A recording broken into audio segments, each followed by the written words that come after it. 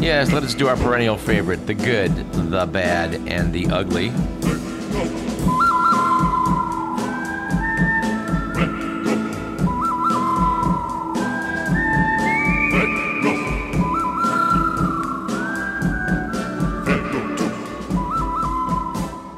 According to The Week magazine, it was a good week last week for self-incrimination after former West Virginia lawmaker Derek Evans was sentenced to 3 months in jail for storming the U.S. Capitol.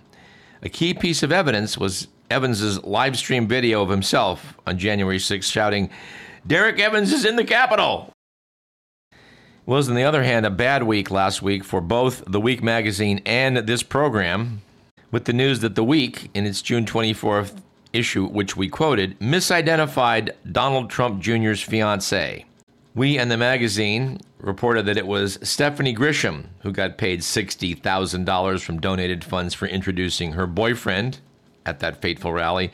In fact, Don Jr.'s fiancée is Kimberly Guilfoyle, the former Mrs. Gavin Newsom. It was she who got the $60K for introducing Don Jr. Now, we don't know at Radio Parallax whether Kimberly ever did get the chance to introduce Gavin before a speech, but if she did, we're pretty sure that she didn't come away with a payday like that one. And it was an ugly week a couple weeks back for ugly Americans, with the news that a surveillance camera captured 2 U.S. tourists hurling an electric scooter down Rome's iconic Spanish Steps, causing in the process an estimated $27,000 in damage to the steps. A city spokesman said the young couple was completely drunk, to which we would add, and completely stupid. Mr. Millen looks forward to them being completely incarcerated soon. And speaking of stupid, here's an item. We don't know how to classify this one. I think it's probably both bad and ugly. But apparently the U.S. Patent and Trademark Office approved the Ohio State University's bid to trademark the word "the" on sports apparel and merchandise.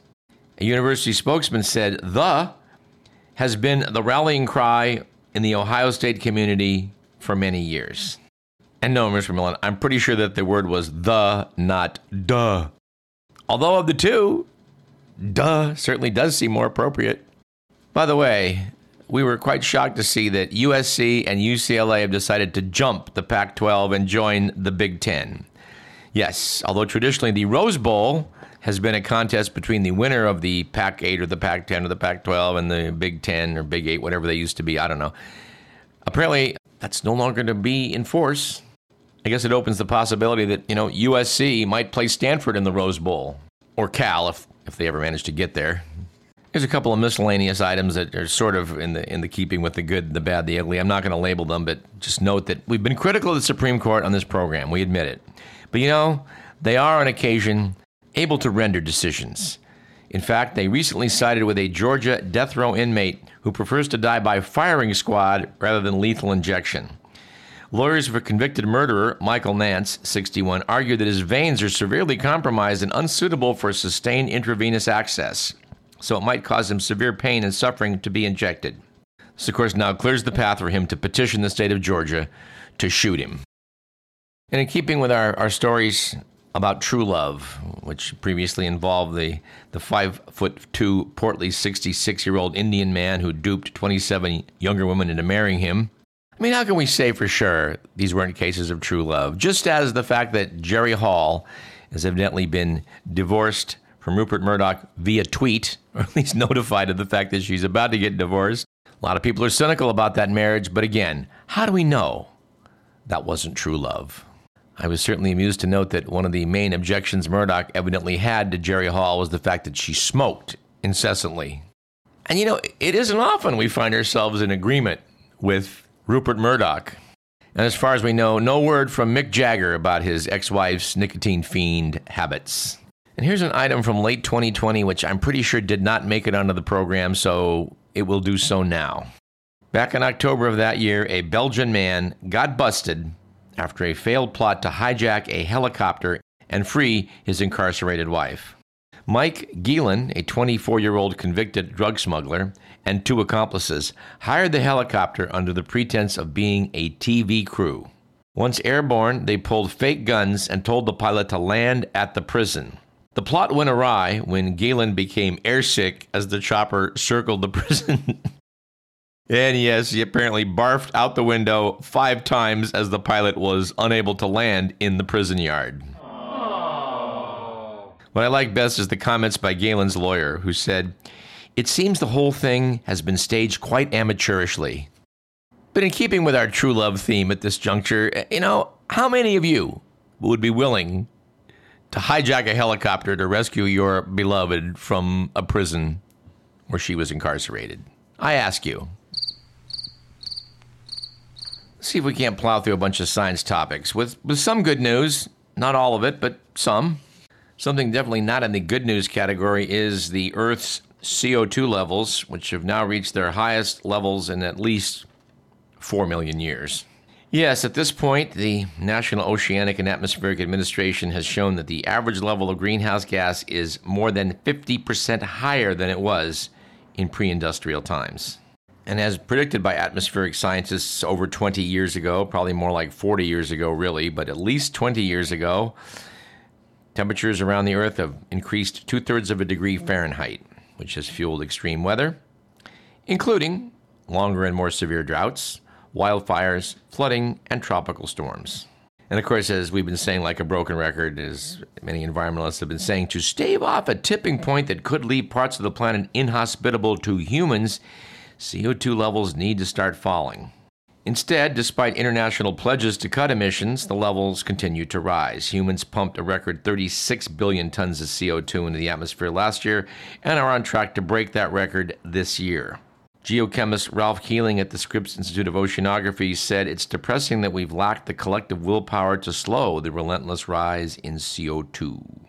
This certainly puts that old joke of everyone talks about the weather, but nobody does anything about it on its head.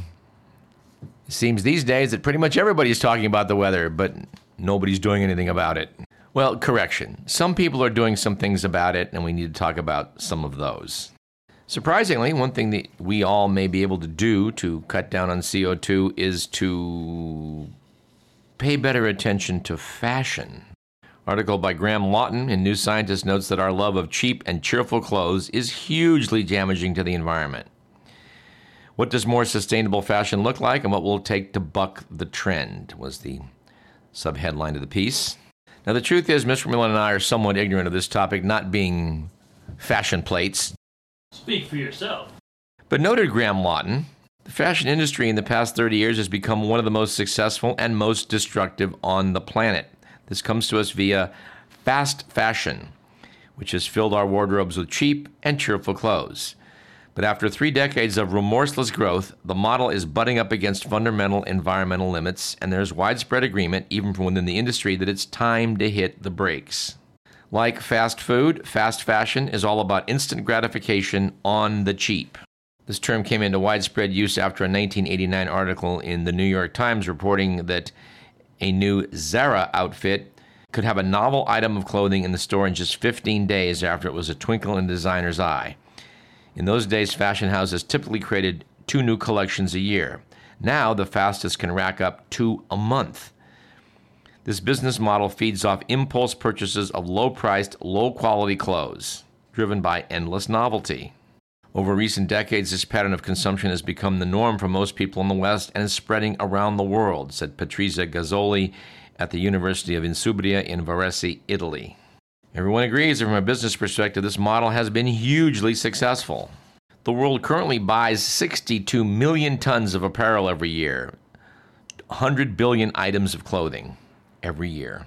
The piece notes that the fashion industry has been slow to embrace sustainability. For the most part, the fashion industry still operates using a linear model of extracting, producing, and disposing of resources. Notes the piece, unsurprisingly, this juggernaut of production and consumption has a huge environmental footprint. Establishing just how big, however, is difficult. Fashion is routinely described as the world's second most polluting industry, although the source of this, quote, fact, unquote, is invariably a media report making the same unsubstantiated claim. When science-based sustainable fashion website EcoCult tried to establish where that statistic originated, it discovered a tangle of different numbers. When they got done trying to figure this out, the most authoritative number they came up with concluded that fashion is responsible for 5% of global greenhouse gas emissions, which doesn't sound too bad, but that makes it the third most climate-damaging industry on Earth after food at 25% and construction at 10%. It actually puts it ahead of cars, electronics, and the freight industry. And wouldn't you know it, globally, less than 20% of this waste gets recycled. The rest ends up in landfills, incinerators, or in the environment. The Stockholm Resilience Center says that 85% of litter on beaches is textile waste. That isn't the end of it. About 20% of the world's industrial wastewater is created by treating and dyeing textiles. And textile production also dumps 190,000 tons of microplastic pollution into the oceans every year, which is about a third of the total. More microplastics still are generated by laundering and drying clothing, and when discarded items degrade. According to the UN, a total of 500,000 tons of textile-derived microplastics find their way into the seas every year. And of course, caring for clothes also consumes vast quantities of water, energy, and detergents. The punchline here is that unchecked, the fashion industry alone will produce a quarter of the carbon dioxide we can afford to emit by 2050 if we want to have a chance of staying below 2 degrees Celsius of warming. Anyway, if you're interested in this topic, and we hope you are, it turns out that there's bad news everywhere you look. Cotton, you'd think, would be pretty environmentally sustainable, but cotton crop takes about 160 days to grow. It's sluiced with water and chemicals, after which the fiber is harvested and separated from the rest of the plant. It's noted that at this point, small amounts of the synthetic fiber elastine, also called spandex or lycra, may be added, which adds a pleasing stretchiness but can rebound when it comes to disposal, as it makes the fabric very hard to recycle. According to a report by the environmental research group Mistra, production, consumption, and disposal of a single pair of jeans manufactured in Asia and bought in Sweden emitted the equivalent of 11.5 kilos of CO2, about the same as driving a car 60 kilometers. And that doesn't take into account the impact of laundering, which can be a main contributor to the CO2 footprint. And, according to the UN Alliance for Sustainable Fashion, the process also consumes about 7,500 liters of water, which is about what an average person drinks in 7 years. Now, they note that you could get a 40% reduction in the industry's CO2 emissions if we could phase out fossil fuels for generating electricity, but that, in fact, ignores the fact that many garment factories in Asia aren't hooked up to a national grid, but in fact use their own coal-powered generators. You should note that polyester is often cited as being sustainable by retailers, but in fact, the vast majority of polyester is recycled from plastic bottles made of PET, a type of polyester, rather than clothing. It's not made from polyester garments because there's some technical problems existing for recycling that type of polyester. Now, theoretically, rayon and viscose, which is made from wood pulp, is made from cellulose, is theoretically better because they can be produced from renewable resources. But apparently, manufacturers are often criticized for using unsustainable wood and manufacturing processes. We can certainly all do something about this by, keeping our clothes longer, shopping at secondhand stores, taking the clothes that we no longer want to use and giving them to such stores. I mean, it's going to cost the fashion industry a lot of money, but it does appear something needs to be done. Well, I know how we can help. We can open up a series of Radio Parallax nudist colonies where people don't wear clothes at all. No clothes, no washing. And yes, Mr. McMillan is suggesting that we open up a Radio Parallax sponsored series of nudist colonies. Has potential, but we have to work on some of the details. Now, I know personally I'm not terribly guilty of this. I buy something and wear it till it wears out, but I know people, or at least I've heard of people, who will take the sweaters that they no longer want to use and just dump them in the garbage. If you've done that, please stop. I also liked a question that came up in the Week magazine last year in their controversy of the week. It was about the supply chain shortages everybody would talk about till they're blue in the face. And the article posed the question, are we buying too much stuff? They noted at the time, at least commentator Lee Schaefer did in the Minneapolis Star Tribune, that the supply chain crises appears to have emptied store shelves across the U.S. But the root cause, according to Mr. Schaefer, is simple. Too much demand. Yes, the global supply chain has become overwhelmed, partly because of an intricate interplay of COVID-related manufacturing shutdowns abroad, labor shortages at ports, and in trucking, shipping, container flows, and a lot of other factors. But the primary driver of extended delays in delivery is that Americans have been buying stuff in huge, historic quantities. Vox.com noted that the pandemic started this phenomenal buying spree when Americans found themselves locked down. They used the money they could no longer spend on restaurants, hair salons, or hotels to go online and use the simple touch of a button to order exercise equipment, lawn furniture, computers, appliances, TVs, gaming consoles, books, shoes, etc. All right, still looking for good news items. This is a good news item. Global satellites apparently will enable people to hunt down and stop illegal fishing vessels. New Scientist noted last month that about 20% of the global seafood catch is harvested illegally. But we might be able to clamp down on that due to an online map that uses satellite radar data. It can spot where boats are operating incognito. Commercial-sized vessels must have an automatic identification system, an AIS transponder, so they can be tracked. However, fishing boats can hide by simply turning off their AIS. Satellite-based radar can be used to find ships without their AIS turned on. Of course, the question remains, who's going to do the enforcing? And we're not clear on that one, but we hope someone does before we continue to wipe out fish stocks. And I was given a copy of the Nature Conservancy magazine by a neighbor, and thumbing through it, I noticed some further good news regarding the Hawaiian Islands. The piece notes that various fish ponds that native Hawaiians used to supply food for themselves have sort of been let go in many parts of Hawaii, which has caused algae to overgrow and sort of snuff out the corals that were present in these fish ponds. And native Hawaiians and environmental groups have decided to go back in and see if they can't clean things out, which they're doing. And as a bonus, they're rebuilding some of the taro patches that the natives used to use to supply themselves with both taro and poi. Yeah, and I guess I couldn't resist inserting a little plug for poi because, I like the stuff.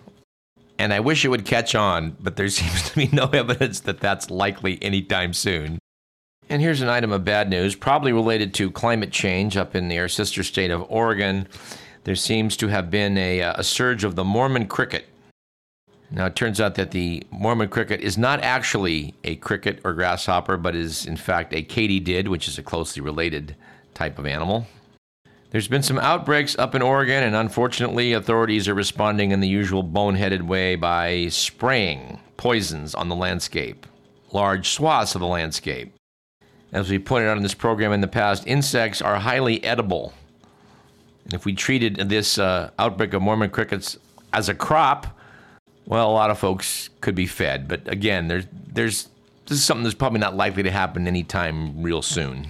Here's another item from New Scientist magazine that kind of parallels their take on, being kinder with fashions, kinder to the environment via fashions. We could also be kinder to the environment if we stopped buying so many big old SUVs.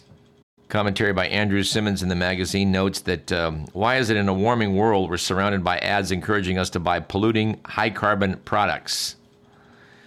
Ads promoting high-carbon lifestyles and products are ubiquitous. Car firms spend an estimated $35 billion on advertising in major global markets. That was in 2018. SUVs were the second largest contributor to the increase in global carbon dioxide emissions between 2010 and 2018. I assume they mean by that among vehicles.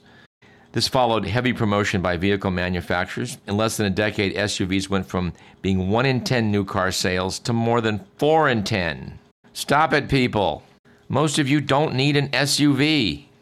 The piece notes that to a large degree, the advertising of high-carbon products has taken the place of the once common tobacco advertising.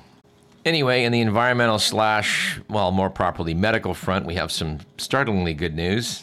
It now seems pretty clear that precision medicine, or in this case, personalized vaccines, are getting fantastic results in the treating of cancers. New Scientist notes that even some infamously hard-to-treat cancers, such as those of the brain and pancreas, have been eliminated in some cases using personalized vaccines. One of the main benefits in this approach is that it causes almost no side effects because of its precise targeting of the tumors. Noted New Scientist, of course, making unique vaccines for each person is costly and time-consuming, but if this continues to have spectacular results, there'll be a strong appetite to drive down costs and manufacturing time. At any rate, you can custom make a vaccine or vaccination that will increase the number of your T cells that's aimed at the tumors. And checkpoint inhibitors, a new class of drugs that has come out fairly recently, boosts the anti-tumor activity of those T cells. Peace notes that if your T cells can be thought of as an army, the checkpoint inhibitors makes the soldiers stronger, and vaccination recruits extra soldiers.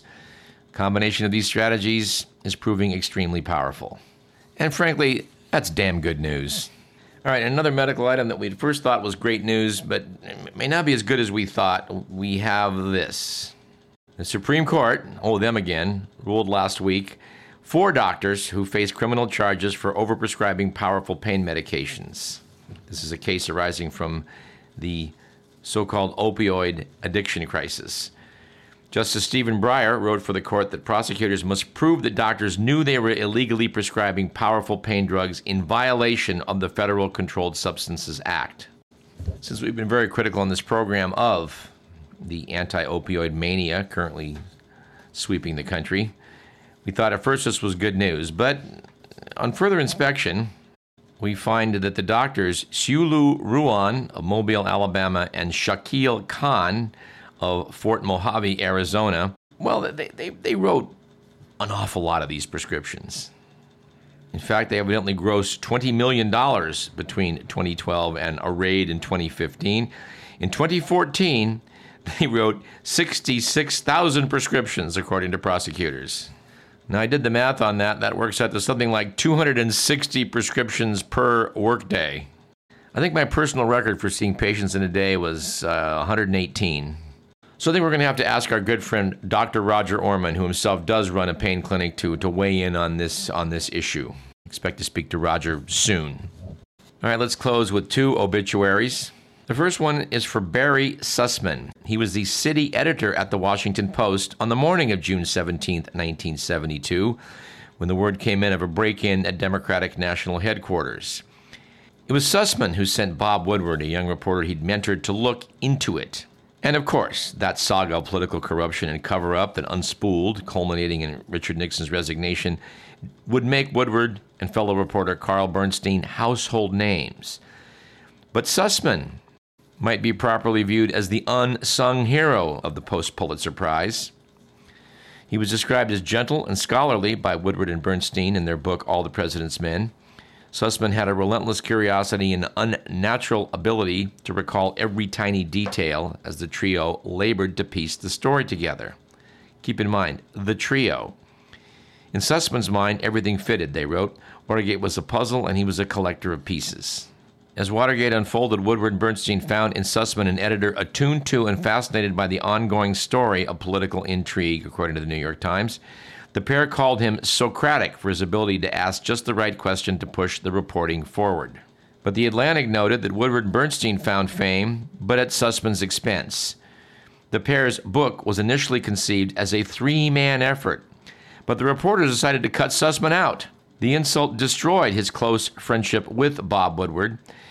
And then in 1976, when they made the movie All the President's Men, Sussman was written out entirely out of concern that showing multiple editors would confuse viewers. Barry Sussman went on to become a pollster and ran Harvard's Nieman Watchdog Project, which encouraged aggressive questioning of the powerful. Anyway, as I said before, we're not Bob Woodward fans here, although he does do some good work. And finally, we note with sadness the passing of James Rado. He co-created Hair and died last week at the age of 90. Now, Hair, in case you were unaware, has the story and lyrics from Rado and his partner Jerome Ragney, and the music by Galt McDermott. It was the first rock musical on Broadway, and the first Broadway show to feature full nudity. Hair made possible other rock musicals like Jesus Christ Superstar and Rent. It was one of only a handful of Broadway shows in the past few decades to find its songs on the pop charts. The so-called American Tribal Love Rock musical had a world premiere at the Public Theater in New York's East Village in 1967 and transferred the following year to Broadway, where it ran more than 1,800 performances. Rado played Claude, a young man about to be drafted and sent to the war in Vietnam initially. The Hair Broadway cast album spawned 4 top 40 singles on the American pop charts, including the number one hit, Aquarius / Let the Sunshine In by the Fifth Dimension, which won them a Grammy. Others included Hair by the Cowsills, Good Morning Starshine by the singer Oliver, and Easy to Be Hard by Three Dog Night. The cast album itself stayed number one on the Billboard 200 for 13 weeks. The songs from Hair have been used in everything from the films Forrest Gump, Minions, and 40-Year-Old Virgin to TV shows like Glee, So You Think You Can Dance, and My Name is Earl. Billboard magazine lists Aquarius, Let the Sunshine In as number 66 of all-time top 100 songs. James Rado was born in Venice, California, raised in Rochester, New York, which must have been quite a change. After serving 2 years in the U.S. Navy, he moved to New York and studied acting with Paula and Lee Strasberg. Rado was part of the ensemble of the Broadway play Marathon 33 in 1963, and in 1966 he played Richard Lionhearted in The Lion and Winter opposite Christopher Walken. He met Ragni when he was cast in the off-Broadway musical Hang Down Your Head and Die. The two were interested in birthing a new kind of show and focused on the hippie scene. They wrote the script while sharing an apartment in Hoboken, New York. Hair met resistance across the country, in addition to the use of four-letter words, the flouting of authority, sexual references, and gross-out humor. The end of Act 1 had the entire cast stripped naked. Anyway, this correspondent saw Hair back in the day, back in the 60s, and saw it again in a revival a few years ago, and I can tell you that I enjoyed it both times. A lot of actors made a splash on the stage productions of Hair. These include Diane Keaton, Joe Mantegna, Meatloaf, Keith Carradine, Donna Summer, Tim Curry, and Elaine Page. I think of no better way to end this program than with my favorite musical selection from Hair, which will shortly be queued up by Mr. Edward McMillan, who is the producer of this program and all of them. He does want to note for the record that he does not particularly like musicals, and he particularly does not like appearing nude on stage. Aww. I'm Douglas Everett. This is Radio Parallax. We'll see you soon.